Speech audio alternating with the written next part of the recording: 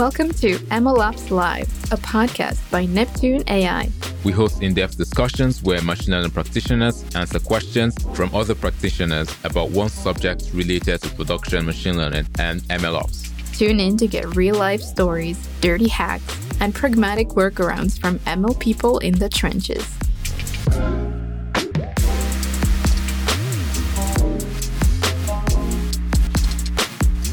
Hello, everyone, and welcome back to another episode of MLOps Live. I'm Sabine, your host, and I'm joined as always by my co-host, Steven. Hi, everyone.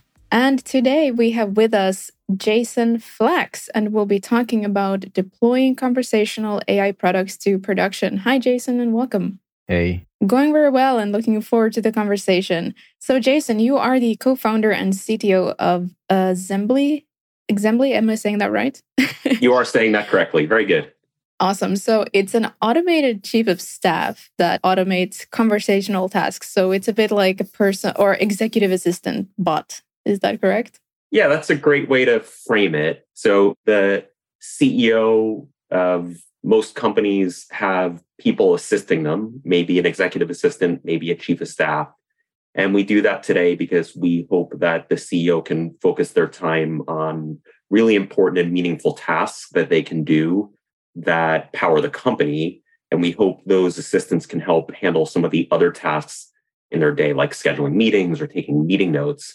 We are aiming to automate that functionality so that every worker in an organization can have access to that help, just like a CEO or someone else in a company would. Awesome. We'll be digging into that a bit deeper in just a moment.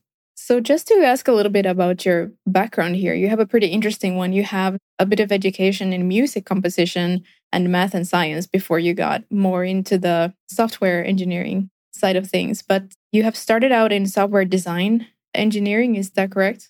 Yeah, that's right. As you mentioned, I did start out earlier in my life as a musician. I had a passion for a lot of the electronic equipment that came for music.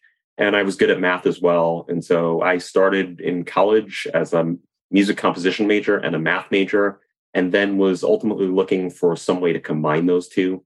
I landed in a master's program that was an electrical engineering program exclusively focused on professional audio equipment. And that led me to initial career in signal processing doing software design. And that was kind of my out of the gate job. Awesome. So you find yourself in the intersection of different interesting areas, I guess. Yeah, that's right. I've really always tried to stay a little bit close to home around music and audio and engineering, even to this day. While I've drifted a little bit away from professional audio, music, live sound, speech and natural language is still tightly coupled into the audio domain. So that's remained kind of a piece of my skill set throughout my whole career. Mm-hmm. Absolutely. And on the topic of equipment, you were involved in developing the Kinect, right? Or the Xbox. So was that your first touch with like speech recognition, machine learning application, or? That's a great question. So a funny thing about speech recognition is it's really a two-stage pipeline. The first component of most speech recognition systems, at least historically, are extracting features that's very much in the audio signal processing domain, something that I had a lot of expertise in from other parts of my career. While I wasn't doing speech recognition, I just was familiar with fast Fourier transforms and a lot of the componentry that goes into that front end, the speech recognition stack. But you're correct to say that when I joined the Kinect camera team, it was kind of the first time that speech recognition was really put in front of my face. I really naturally gravitated towards it because I deeply understood that early part of the stack. And I found it was really easy for me to transition from the world of audio signal processing, where I was trying to make guitar distortion effect, to suddenly breaking down speech components for analysis. It really made sense to me. And that's where I kind of got my start. It was a super compelling project to get my start because the Kinect camera was really the first consumer commercial product that did open microphone, no push to talk speech recognition. At that point in time, there were really no products in market that allowed you to talk to a device without pushing a button. You always had to push something and then speak to it. We all have Alexas or Google Homes now, those are really common. But before those products actually existed, there was actually the Xbox Kinect camera. And you can actually go traverse the patent literature and actually see how the the Alexa device references back to those original Kinect patents. It was truly an innovative product. Yeah, and I remember I once had a lecturer who said that about the human speech, that it's the single most complicated signal in the universe. So I guess there is no shortage of challenges in that area in general. Yeah, that's really true. Awesome. So before we go deeper into the questions here, just a bit of housekeeping. This is going to be released as a podcast later on, just as a reminder, so you can catch up with the recorded episode a bit later. And this is an interactive Q&A as well. So if you're present here in this session, you can raise your hand in Zoom and ask your question live. You can also type it in chat here and we'll pick it up at a suitable time. Or if you want to ask anonymously, you can just DM me here in Zoom, or you can write in LinkedIn as well and we'll pick it up from there. All right. So Jason, to kind of warm you up a bit more here, in 1 minute, how would you explain to us conversational AI? Wow, the 1 minute challenge. I'm excited. So human dialogue or conversation is basically an unbounded infinite domain. And so conversational AI is really about building technology and products that are capable of interacting with humans in this unbounded conversational domain space. So how do we build things that can understand what you and I are talking about, partake in the conversation, and actually transact on the dialogue as it happens as well? Awesome. And that was very condensed. It was like well within the... I felt a lot of pressure to go so fast. I overdid it. No worries. We have plenty of time to go deeper. So I wanted to ask a little bit about what your team is working on now. So are there any particular aspects of conversational AI that you're working on? Yeah, that's a really good question. So there's really two sides of the conversational AI stack that we work on. So one is at the chatbot side, enabling people to engage with our product via conversational speech. Right. As we kind of mentioned at the start of this conversation, we are aiming to be an automated chief of staff or an executive assistant. And the way you interact with someone in that role is generally conversationally.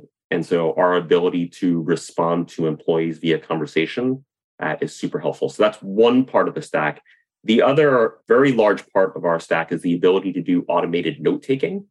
So the question becomes, how do we sit in a conversation like this over Zoom or Google Meet or any other video conference provider and actually generate well-written prose, notes that you would immediately send out to the people in the meeting that explain what happened in the meeting. So this is not just a transcript. This is how do we extract the action items and decisions and roll up the meeting into a readable summary such that if you weren't present, you would know what happened. Those are probably the two big pieces of what we're doing in the conversational AI space. And there's a lot more to what makes that happen, but those are kind of the two big product buckets that we're covering today. Mm-hmm. So if you could sum it up on a high level, how do you really go about developing this for your product? Yeah, so let's talk about note-taking. I think that's a really interesting one to walk through. So to really develop that product, I think first required us to break down the problem. So meeting notes is actually a really complicated thing on some level. There's a little nuance to how every human being sends different notes. And so it required actually taking a step back and trying to figure out what's the core, what's the nugget of what makes meeting notes valuable to people, and can we quantify it into something that's structured that we could repeatedly generate, right? Machines don't deal well with ambiguity. And so you need to have a structured definition around what you're trying to do, both so that your data annotators can actually label information for you. If you can't give them really good instructions on what they're trying to label, you're going to get wishy-washy results. But also just because in general, if you really want to build crisp, concrete system that produces repeatable results, you really need to define the system. So we spent a lot of time up front actually just figuring out what is the structure of proper meeting notes. In our early days, we definitely landed on this notion of there are really two critical pieces to all meeting notes. There are the actions that come out of the meeting that people need to follow up on. And then there's basically some type of linear recap that summarizes what happened in the meeting, ideally topic bounded, so that it covers like the sections of the meetings as they happened. So once you kind of have that framing, you have to make that next leap to then define what those individual pieces look like so that you understand what the different models in the pipeline that you need to build to actually achieve it. Does that make sense? Yeah, I think it makes sense to our listeners as well. Was there anything else you wanted to add to that, or? Yeah, so if we think just a little bit about something like action items. So how does one going about defining that space so that it's actually something that's tractable for a machine to find? A really good example is that in almost every meeting, people say things like, I'm going to go out and walk my dog, because they're just conversing with people in the meeting about things they're going to do that's non-work related. So you have things in a meeting that are non-work related. You have things that are actually happening in a meeting that are actually being acted on at that moment. I'm going to update that row in the spreadsheet. And then you have true action items, things that are actually work that must be initiated after the meeting happens that someone's accountable for that's on that call. So how do you scope that and really refine that into a very particular domain that you can teach a machine to actually find? Turns out to be a super challenging problem. We've spent a lot of effort doing all that scoping and then initiating the data collection process so that we can actually start building these models. On top of that, you have to figure out what is the pipeline to actually build these conversational AI systems. Actually twofold. There's understanding the dialogue itself, just understanding the speech, but to actually transact on that data in a lot of cases requires that you normalize that data into something that a machine understands. A really good example is just dates and times. Part one of the system is understanding that someone said, I'll do that next week, but that's insufficient to transact on its own. If you want to transact on next week, you have to actually understand in computer language what next week actually means. That means you have to some reference to what the current date is. You need to actually be clever enough to know that next week actually means some time range that is in the following week from the current week that you're in. And there's a lot of complexity and a lot of different models that you have to run to be able to do all of that and be successful at it. Oh, yeah, I bet. So we are heading into the more technical and detailed questions here next with Stephen. All right, awesome. Thanks, Evan. And thanks, Jason, for your answer there. And I'm sort of looking at digging more deeper into the note-taking. That's the product you talked about. I'm going to be coming from the angle of production, of course, getting that to real-world users, and the ambiguity there stems from there. So before I sort of go into that complexity, I just want to understand, how do you go on and deploy such products itself? Are there specific nuances or requirements that you put in place, or this is just very typical pipeline deployment and then workflow, and then that's just it? Or are there things that you found that has been different from other methods of deployment you've had? Yeah, that's a good question. So I'd say first and foremost, probably one of the biggest differences in conversational AI deployments in this note-taking stack, perhaps from the larger traditional machine learning space that exists in the world, relates to what we were talking about earlier, is because it's an unbounded domain, fast iterative data labeling is absolutely critical to our stack. And really, if you think about how conversation or dialogue or just language in general works, you and I can make up a word right now. And as far as even the largest language model in the world, if we want to take GPT-3 today, right, that's an undefined token for them. We just created a word. It's out of vocabulary. They don't know what it is. They have no vector to support that word. And so language is a living thing. It's constantly changing. Right. And so if you want to support conversational AI, you really need to be prepared to deal with the dynamic nature of language constantly.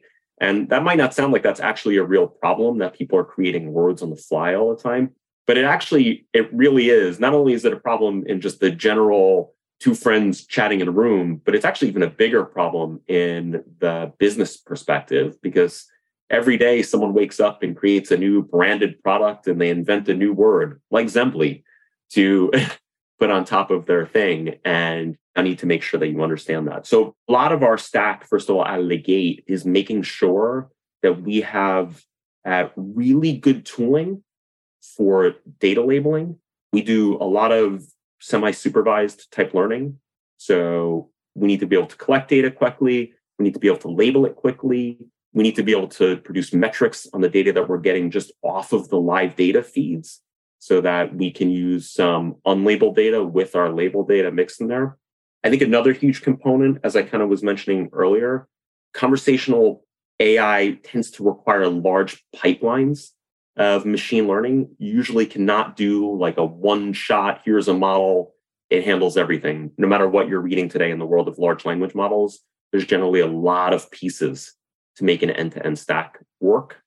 And so we actually need to have a full pipeline of models. We need to be able to quickly add pipelines into that stack. It means you really need good pipeline architecture such that you can interject new models anywhere in that pipeline as needed to make everything work as needed. Did that kind of answer your question? Oh, yes, that does. And I think we're going to be digging into the data part of things later on in the episode, because I think that's probably one of the things that teams building conversational AI products struggle with a whole lot. But maybe if you could walk us through sort of your end-to-end stack for case in point, the notebook products, and let's just sort of see how much of a challenge each one actually poses and maybe how your team solves them as well. Yeah, the stack consists of multiple models. It starts at the very beginning with basically converting speech to text. It's like the foundational component. So traditional speech recognition, how do we take the audio recording that we have here and get a text document out of that? Because we're dealing with dialogue, and in many cases, dialogue and conversation where we don't have distinct audio channels for every speaker, there's another huge component to our stack, which is speaker segmentation. I might wind up in a situation where I have a Zoom recording, for example, where maybe there's 3 independent people on channels, and then there's 6 people in one conference room talking on a single audio channel. So to actually make that transcript that comes out from the speech recognition system actually map to the dialogue flow correctly, we need to actually understand who's distinctly speaking across that transcript. It's not good enough to say, well, that was conference room B and there was 6 people there, but I only understand it's conference room B. I really need to understand every distinct speaker, because part of our solution requires that we actually understand the dialogue, the back and forth interactions. I need to know that this person said no to this request made by another person over here. So we net out with text. In parallel, we net out with speaker assignment, who we think's speaking. We start a little bit with what we call blind speaker segmentation. So that means we don't necessarily know who is whom, but we do know there are different people.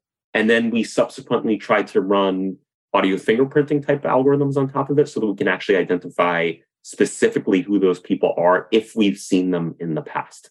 Even after that, we kind of have one last stage in our pipeline. We call it our format stage. So we run punctuation algorithms and a bunch of other small pieces of software so that we can actually net out with what looks like a well-structured transcript, where we've really kind of landed in this stage now where we know Sabine was talking to Stephen, was talking to Jason. We have the text that allocates to those bounds. It's reasonably well punctuated. And now we have something that is hopefully a readable transcript. From there, we actually fork our pipeline. So we run in 2 parallel paths, one trying to generate action items and the other one trying to generate these recaps. So let me take you down each of those independently. So for action items, we run proprietary models in-house that are basically attempting to find spoken action items in that transcript. But that turns out to be insufficient because a lot of times in a meeting, what people say is, I can do that. If I gave you meeting notes at the end of the meeting and you got something that said action item, Stephen said, I can do that. that wouldn't be super useful to you, right? Oh, yeah. So there's a bunch of things that have to happen once I found that phrase to actually make that into well-written prose, like I mentioned earlier. So we have to dereference the pronouns. So we have to go back through the transcript and figure out what that was. We reformat it. So we actually try to restructure that sentence into something that's well-written. So like starting with the verb, replacing all those pronouns. So I can do that turns into Stephen can update the slide deck with the new architecture slide. The other things that we do in that pipeline, we run components to both do what we call owner extraction and due date extraction. So owner extraction winds up being basically understanding that the owner of that statement was I, and then knowing who I pertains to back in that transcript from the dialogue, and then assigning the owner correctly. Due date detection, like we mentioned, is how do I find the dates in that system? How do I normalize them so that I can present back to everyone in the meeting? Not that it was just due on Tuesday, but Tuesday actually means January 3rd, 2023, so that perhaps I can put something on your calendar so that you can get it done. That's the action item part of our stack. And then we have the recap portion of our stack. So along that part of our stack, we're really trying to do two things. One, we're trying to do blind topic segmentation. So how do we draw the lines in this dialogue that roughly correlate to kind of sections of the conversation? When we're done here, someone would probably go back and listen to this meeting or this podcast and be able to kind of group it into sections that seem to align to some sort of topic. We need to do that, but we don't really know what those topics are. So we use some algorithms. There are things that we like to call change point detection algorithms. We're looking for kind of systemic change in the flow of the nature of the language that tells us this was a break. Once we do that, we then basically do abstractive summarization. So we use some of the modern large language models to generate well-written recaps of those segments of the conversation, so that when that part of the stack is done, you net out with two sections, our action items, and now our well-written recaps, all with nicely written statements that you can hopefully immediately send out to people right after the meeting. All right. It seems like a lot of like models and sequence, and feels like a lot of overhead, I would say, which is really exciting for us as we can slice through most of these things. But I'm looking at you mentioned most of these models being like in-house proprietary, but I'm just kind of curious, where do you sort of leverage those state-of-the-art transformer-based or off-the-shelf models, and where you feel like, oh, maybe this has already been solved versus the things that you think are just in-house, that can be solved in-house, are based on this particular use case of yours in-house? Yeah. So we try not to have the not invented here problem. Right. We're more than happy to use publicly available models if they exist and they help us get where we're going. There's generally one major problem in conversational speech that tends to necessitate you build your own models versus using off the shelf. And that's just because the domain that we talked about earlier being so big that you actually can net out having a reverse problem by using very, very large models. And that statistically, language at scale may not reflect the language of your domain, in which case using like a really large model actually can net out with not getting the results that you're looking for. We see this very often actually in speech recognition. So a really good example would be a proprietary speech recognition system from, let's just say, Google, for example. One of the problems that we'll find is Google has had to train their systems to deal with transcribing all of YouTube. And the language of YouTube does not actually generally map well to the language of corporate meetings. And it doesn't mean that they're not right from the larger general space. They really are. I mean, YouTube's probably a better representation of language in the macro domain space. But we're really dealing in a subdomain of business speech. And that means that if you're probabilistically, like most machine learning models are trying to do, predict words, and you're based off the general set of language versus the kind of constrained domain of what we're dealing with in our world, you're often going to predict the wrong word. And so in those cases, we found it's actually better to build something, if not proprietary, at least trained on your own proprietary data in-house versus using off-the-shelf systems. That said, there's definitely cases at summarization.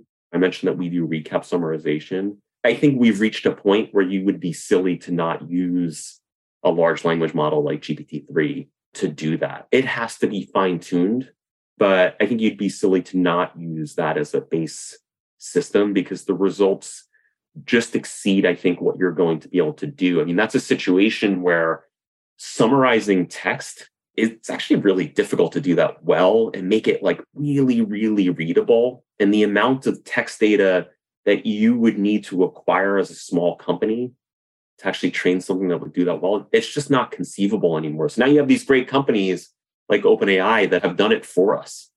They've gone out and spent ridiculous sums of money training really, really large models on amounts of data that would be difficult for any smaller organization to do. And we can just leverage that now and get some of the benefits of these really well-written summaries that all we now have to do is just adapt and fine-tune to tweak it to get the results that we need out of it. Feels like a great moment to interrupt the show and give you a 30-second pitch of Neptune AI. Okay, so we help with model metadata storage and management. That means you can log model metadata from anywhere in your pipeline and view results in the web app. You can organize and display it however you want, search, debug, and compare experiments, datasets, and models, save your production-ready models to a centralized registry, and collaborate on your projects across the org. Oh, and we integrate with pretty much any MLOps stack. Just plug us right in. For more, go to neptune.ai. Or check our docs. They're pretty good. I wrote them. Hope that was 30 seconds. Back to the show. That's quite interesting. And maybe I would love us to deeper into these challenges you face because running a complex system can range from maybe the team setup to, of course, problems with compute. And then you talked about quality data. But in your experience, what are the challenges that really help sort of break the system in quotes? And then you'll go back there and fix them and get them up and running again. Yeah, so there's a lot of problems in running these types of systems. So let me try to cover a few.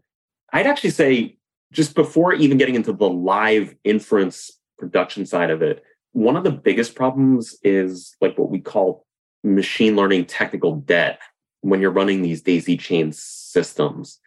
So we have a cascading set of models that are dependent or can become dependent on each other. And that can become really problematic because if you train your downstream algorithms to handle the error coming from your further upstream algorithms, then suddenly if you introduce a new system, you can have chaos.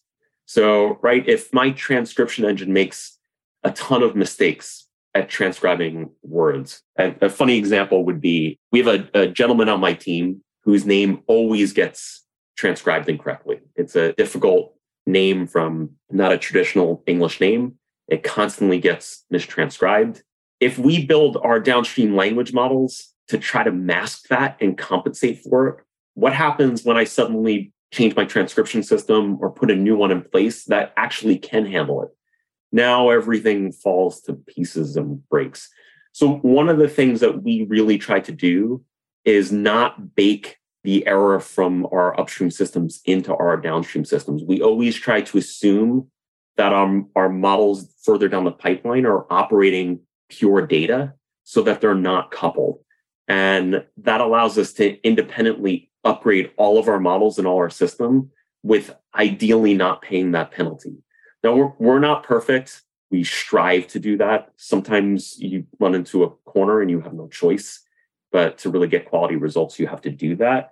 But ideally, that's one thing that we really strive for, complete independence of the models in our system so that we can update them without then having to go update every other model in the pipeline. Because that's really the danger that you can run into, which is, well, suddenly now I updated my transcription system. I'm getting that word I wasn't transcribing anymore. But now I have to go upgrade my punctuation system because that changed how punctuation works.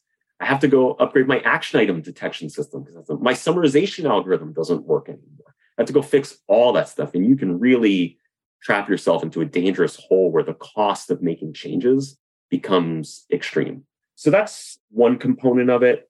The other thing I think that we found is when you're running a daisy chain stack of machine learning algorithms, you need to be able to quickly rerun systems through your pipeline and any component of your pipeline.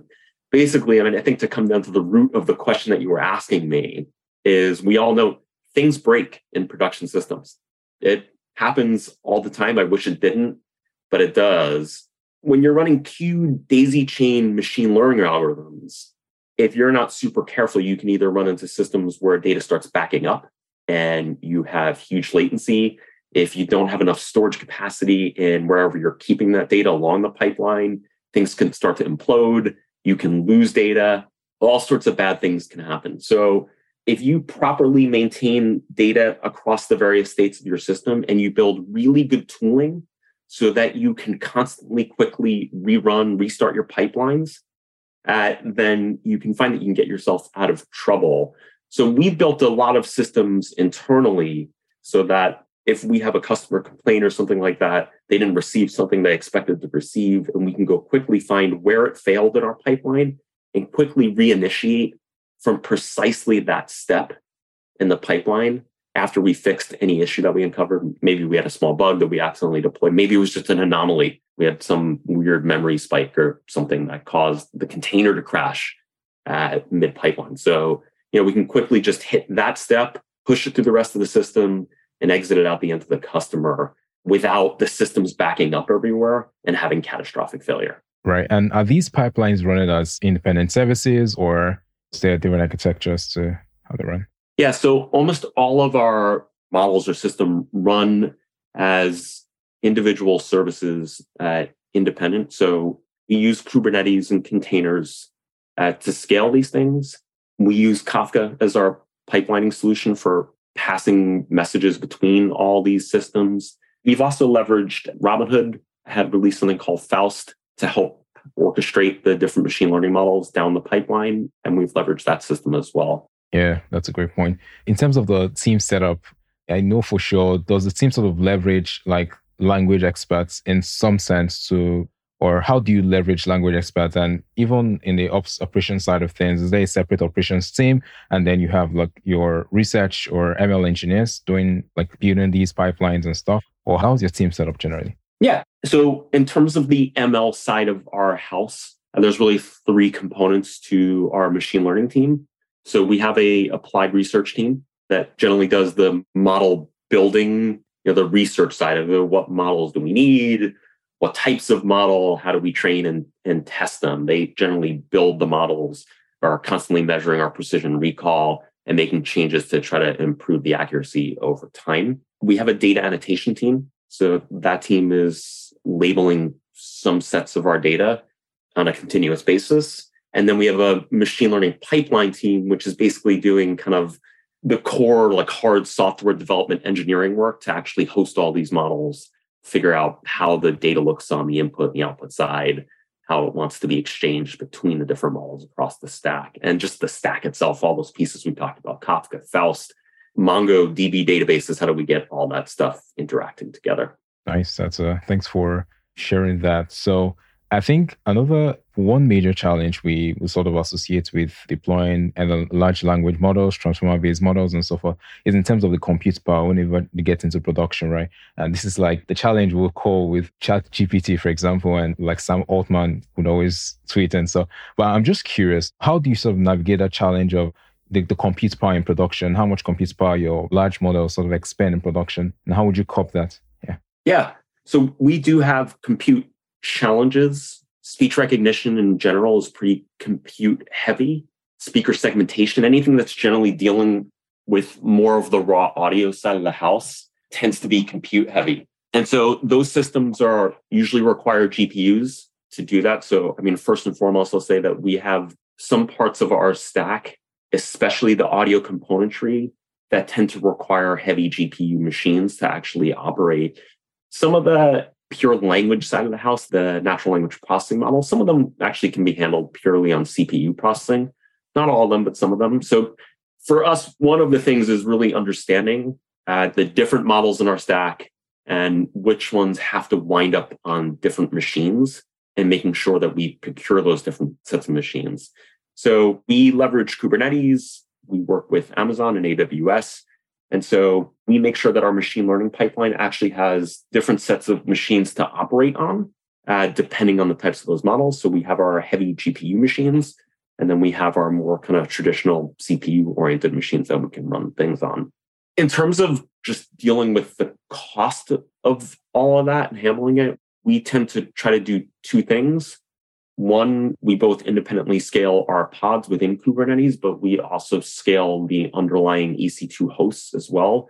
There's actually a lot of complexity in doing that and doing that well. Because again, just talking to some of the earlier things we mentioned in our system around pipeline data and winding up with backups and crashing, and you can have catastrophic failure, you actually can't afford to underscale your machines. You need to make sure that you're really effective at spinning up machines and spinning down machines and doing that hopefully right before the traffic comes in. So you really need to understand your traffic flows, and you need to make sure that you set up the right metrics, whether you're doing it off CPU load or just general requests, so you're spinning up your machines like at the right time so that you're sufficiently ahead of that inbound traffic. But it is absolutely critical for most people in our space that you do some type of auto scaling. At various points in my career doing speech recognition, we've had to run hundreds and hundreds and hundreds of servers to operate at scale. And that can be very, very expensive. Running those servers at 3 o'clock in the morning, if your traffic is generally domestic US traffic, is just flushing money down the toilet. So, if you can bring your machine loads down during that period of night, then you can really save yourself a ton of money. Great. So I think we'll just jump right into some questions from the community straight away. Right. So coming in hot to the first question, this person asks, quality data is a key requirement for building and deploying conversational AI and general NLP products, right? How would you ensure that your data is high quality pre-training and post-deployment throughout the life cycle of the product, pretty much? Yeah, that's a great question. And data quality is critical. So first and foremost, I'd say we actually strive to collect our own data. We've found in general that a lot of the public data sets that are out there are actually insufficient for what we need. This is particularly a really, really big problem in the conversational speech space. There's a lot of reasons for that. One, just again, coming back to the size of the data. I once did a little bit of an estimate, like what the rough size of conversational speech was. And I came up with some number like 1.25 quintillion utterances would be what you'd need to roughly cover the entire size of conversational speech. And that's because speech suffers from, besides a large number of words, they really can be infinitely strung together. They can be infinitely strung together because, as you guys will probably find when you edit this podcast when we're done, a lot of us speak actually incoherently. It's okay. We're capable of understanding each other in spite of that. But there's not a lot of actual grammatical structure to spoken speech. We try, but it actually generally does not follow grammatical rules like we do for written speech. So the written speech domain is this big. The conversational speech domain is really infinite. People stutter, they repeat words. So if you're operating on just trigrams, for example, you have to actually accept I, the word I 3 times in a row stuttered as a viable utterance because that happens all the time. Now expand that out to the world of all words and all combinations, and you're literally in an infinite data set. So you have this scale problem where there really isn't sufficient data out there in the first place. But you have some other problems just around privacy, legality. There's all sorts of issues why there aren't large conversational data sets out there. Very few companies are willing to take like all their meeting recordings and put them online for the world to listen to. That's just not something that happens out there. So there's really a limit in the amount of data. If you look for conversational data sets that are out there, like actual live audio recordings, some of them were manufactured. Some of them were like conference data, doesn't really relate to the real world.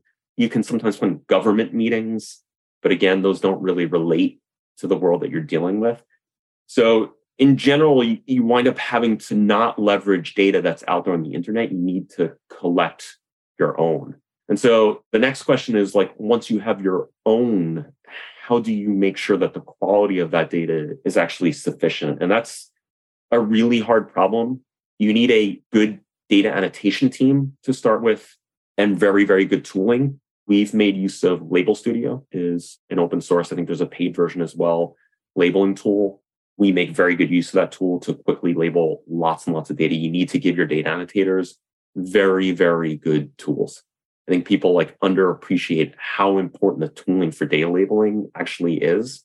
We also try to apply some metrics on top of our data so that we can analyze the quality of the data set over time. So we constantly run what we call our mismatch file. So we take what our annotators have labeled and then run it through our model. And we look where we get differences. And then we do some hand evaluation to go see, well, was the data incorrectly labeled? And we constantly do that over time. So we're constantly checking new data labeling against what our model predictions are over time so that we are sure that our data set is remaining high quality. Yeah, and I think we forgot to ask that the earlier part of the episode. It's curious, what domains does your team work on? Is it like business domain or just general domain? Yeah, I mean, it's generally the business domain. We're generally in corporate meetings. That domain still is fairly large in the sense of we're not particularly focused on any one business. There's a lot of different businesses in the world, but it's mostly businesses. It's not consumer to consumer. It's not me calling my mother. It's employees in a business talking to each other. Yeah, and I'm curious, this next question, by the way, is from someone from the community, and person ask, what's your testing strategy for conversational AI and generally NLU products? Yeah, so we have found testing in natural language really difficult. In terms of model building, we do obviously have a train and test data set. We follow the traditional rules of machine learning model building to ensure that we have a good test set that's evaluating the data. We have at times tried to allocate kind of golden data sets, golden meetings for our note-taking pipeline that we can at least check to kind of get a gut check. Hey, this new system doing the right thing across the board. But because the system's so big, often we found that those tests are really nothing other than a gut check. They're not really viable for a true evaluation at scale. So we generally test live. It's really the only way that we found that you can sufficiently do this in an unbounded domain. We do that in two different ways, depending on where we are in development. Sometimes we deploy models and run against live data without actually using the results for the customers. So we've structured all of our systems because we have this well-built daisy chain machine learning system where we can inject ML steps anywhere in the pipeline and run parallel steps. That allows us to sometimes say, hey, we're going to run a model in silent mode. We have a new model to predict action items. We're going to run it. We're going to write out the results, but that's not what the rest of the pipeline is going to operate on. The rest of the pipeline is going to operate on the old model. But at least now we can do an A/B test and look at what both models produced and see if it looks like we're getting better results or worse results. But even after that, very often we'll push a new model out into the wild on only a percentage of traffic and then evaluate some top-line heuristics or metrics to see if we're getting better results. So really good example in our world would be we hope that our customers will share the meeting summaries that we send them. And so it's very easy for us, for example, to change an algorithm in the pipeline and then go see, hey, are our customers sharing our meeting notes more often? Because that sharing of the meeting notes tends to be a pretty good proxy for the quality of what we deliver to the customer. And so there's a good heuristic that we can just track to say, hey, did we get better or worse with that? And that's generally how we test. So a lot of live in the wild testing, again, mostly just due to the nature of the domain. If you're dealing in a nearly infinite domain, there's really no test set that's probably going to ultimately quantify whether or not you got better or not. And where's your fine line between monitoring and production versus actual testing? Can you explain what you mean by that a little more? Monitoring and production. So you're sort of like seeing how the system performs versus actually testing out the product as it works in prod. Yeah. So, I mean, we're always monitoring all parts of our stack. We're constantly looking for simple heuristics on the outputs of our models that might tell us if something's gone astray. There are metrics like perplexity is something that we use in language to kind of detect whether or not we're producing gibberish. We can do simple things like just count the number of action items that we predict in a meeting that we constantly track that kind of just tell us, are we going off the rails or something like that? along with all sorts of monitoring that we have around just general health of the system. Are all the Docker containers running? Are we eating up too much CPU or too much memory? So that's one side of the stack, which I think is a little bit different from the kind of model building side of the house, where we're constantly building and then running our training data. We produce and send our results as part of a daily build for our models. So we're constantly seeing our precision recall metrics as we're labeling data off the wire and ingesting new data. And so we can constantly test the model builds themselves to see if our precision recall metrics are perhaps going off the rails in one direction or another. Yeah, that's interesting. All right, so let's jump right into the next question. This person asked, can you recommend open source tools for conversational AI I can build on to kickstart my journey?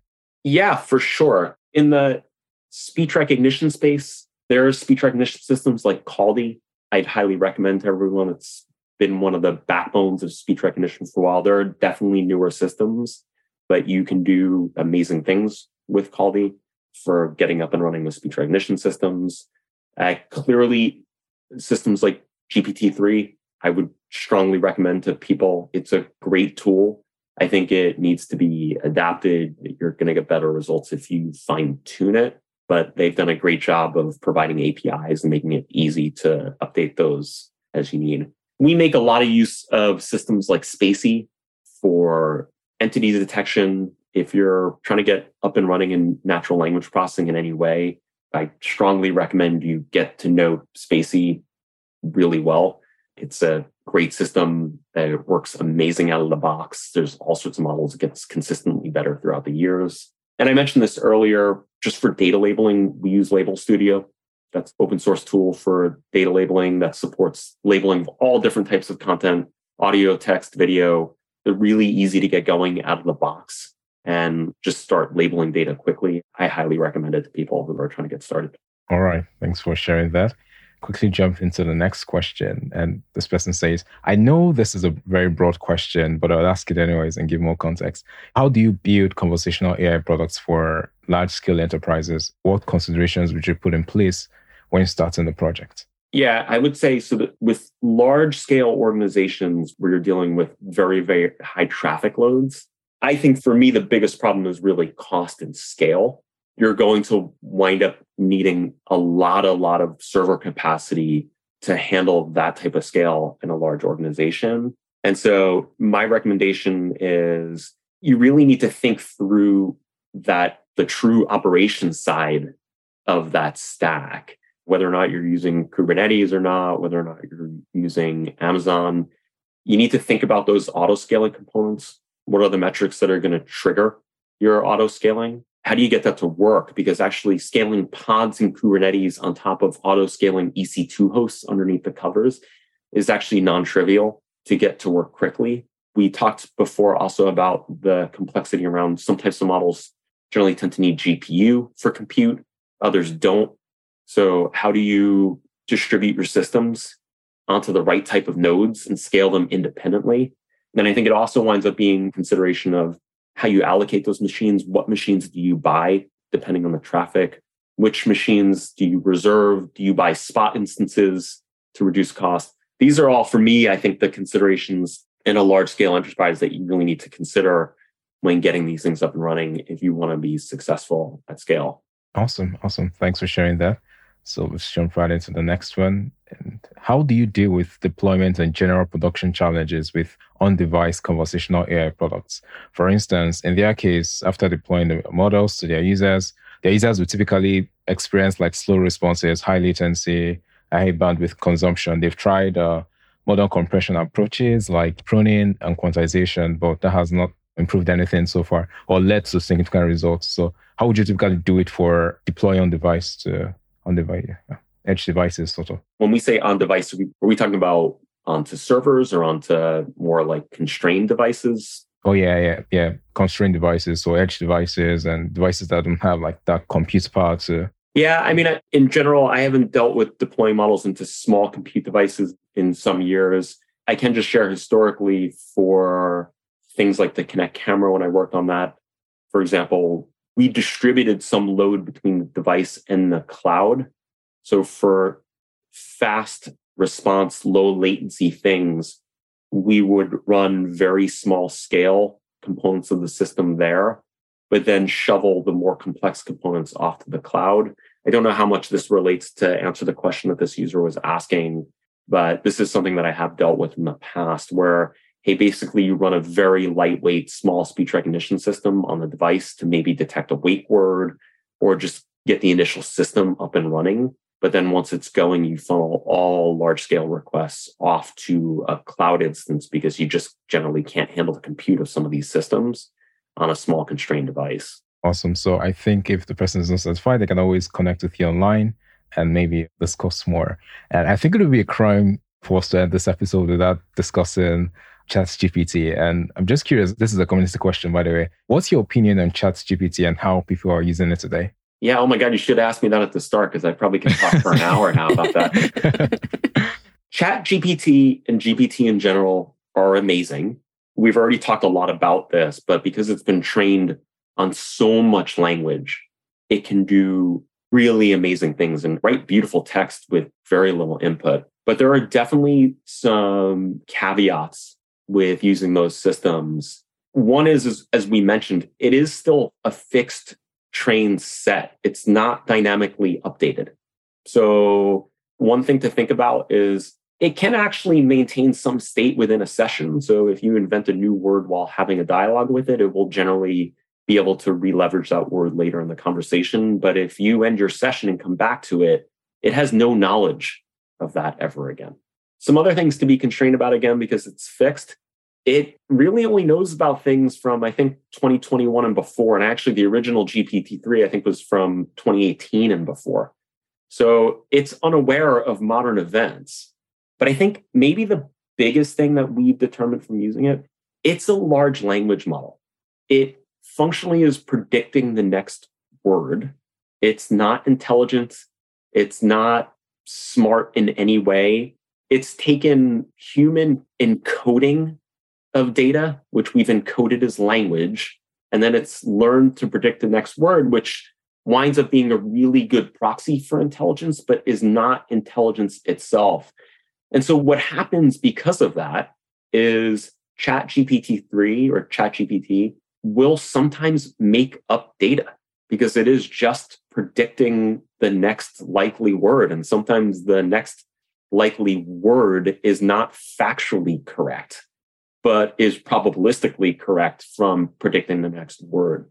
What's a little scary about ChatGPT or GPT-3 is that it writes so well that it can spew falsehoods in a very convincing way that if you don't pay really detailed attention to, you actually can miss. And I think that's really maybe the scariest part, because it can be actually something as subtle as a negation.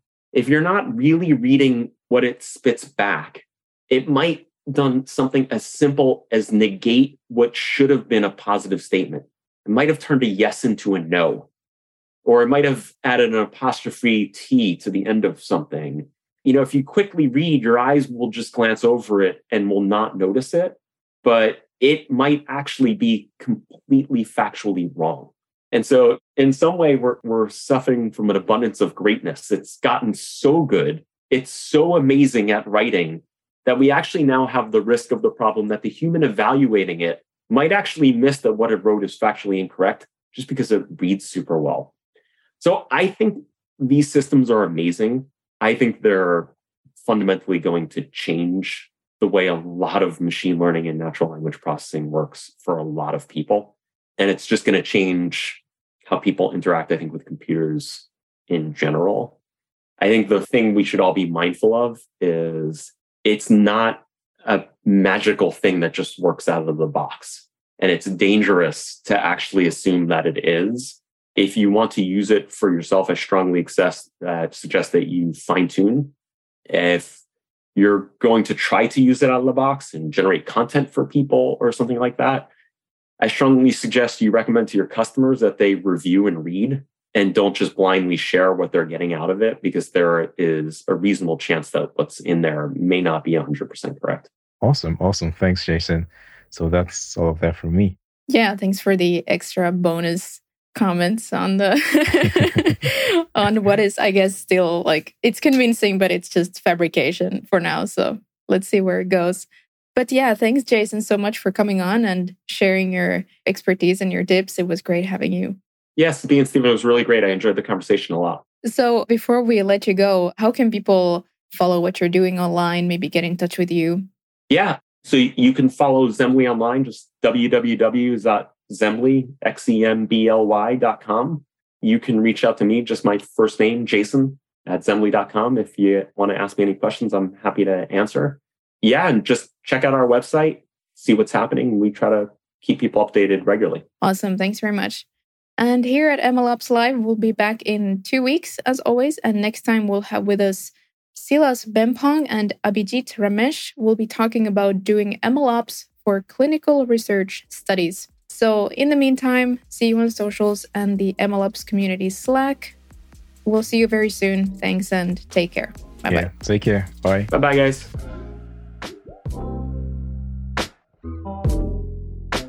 MLOps Live is brought to you by Neptune AI. Remember that you can join us live at the next event and ask your questions. And you can register at neptune.ai/events. And then make sure to search for MLOps Live in Apple Podcasts, Spotify, Google Podcasts, and anywhere you get your podcasts. Click follow and don't miss any episodes. Thanks, and see you next time.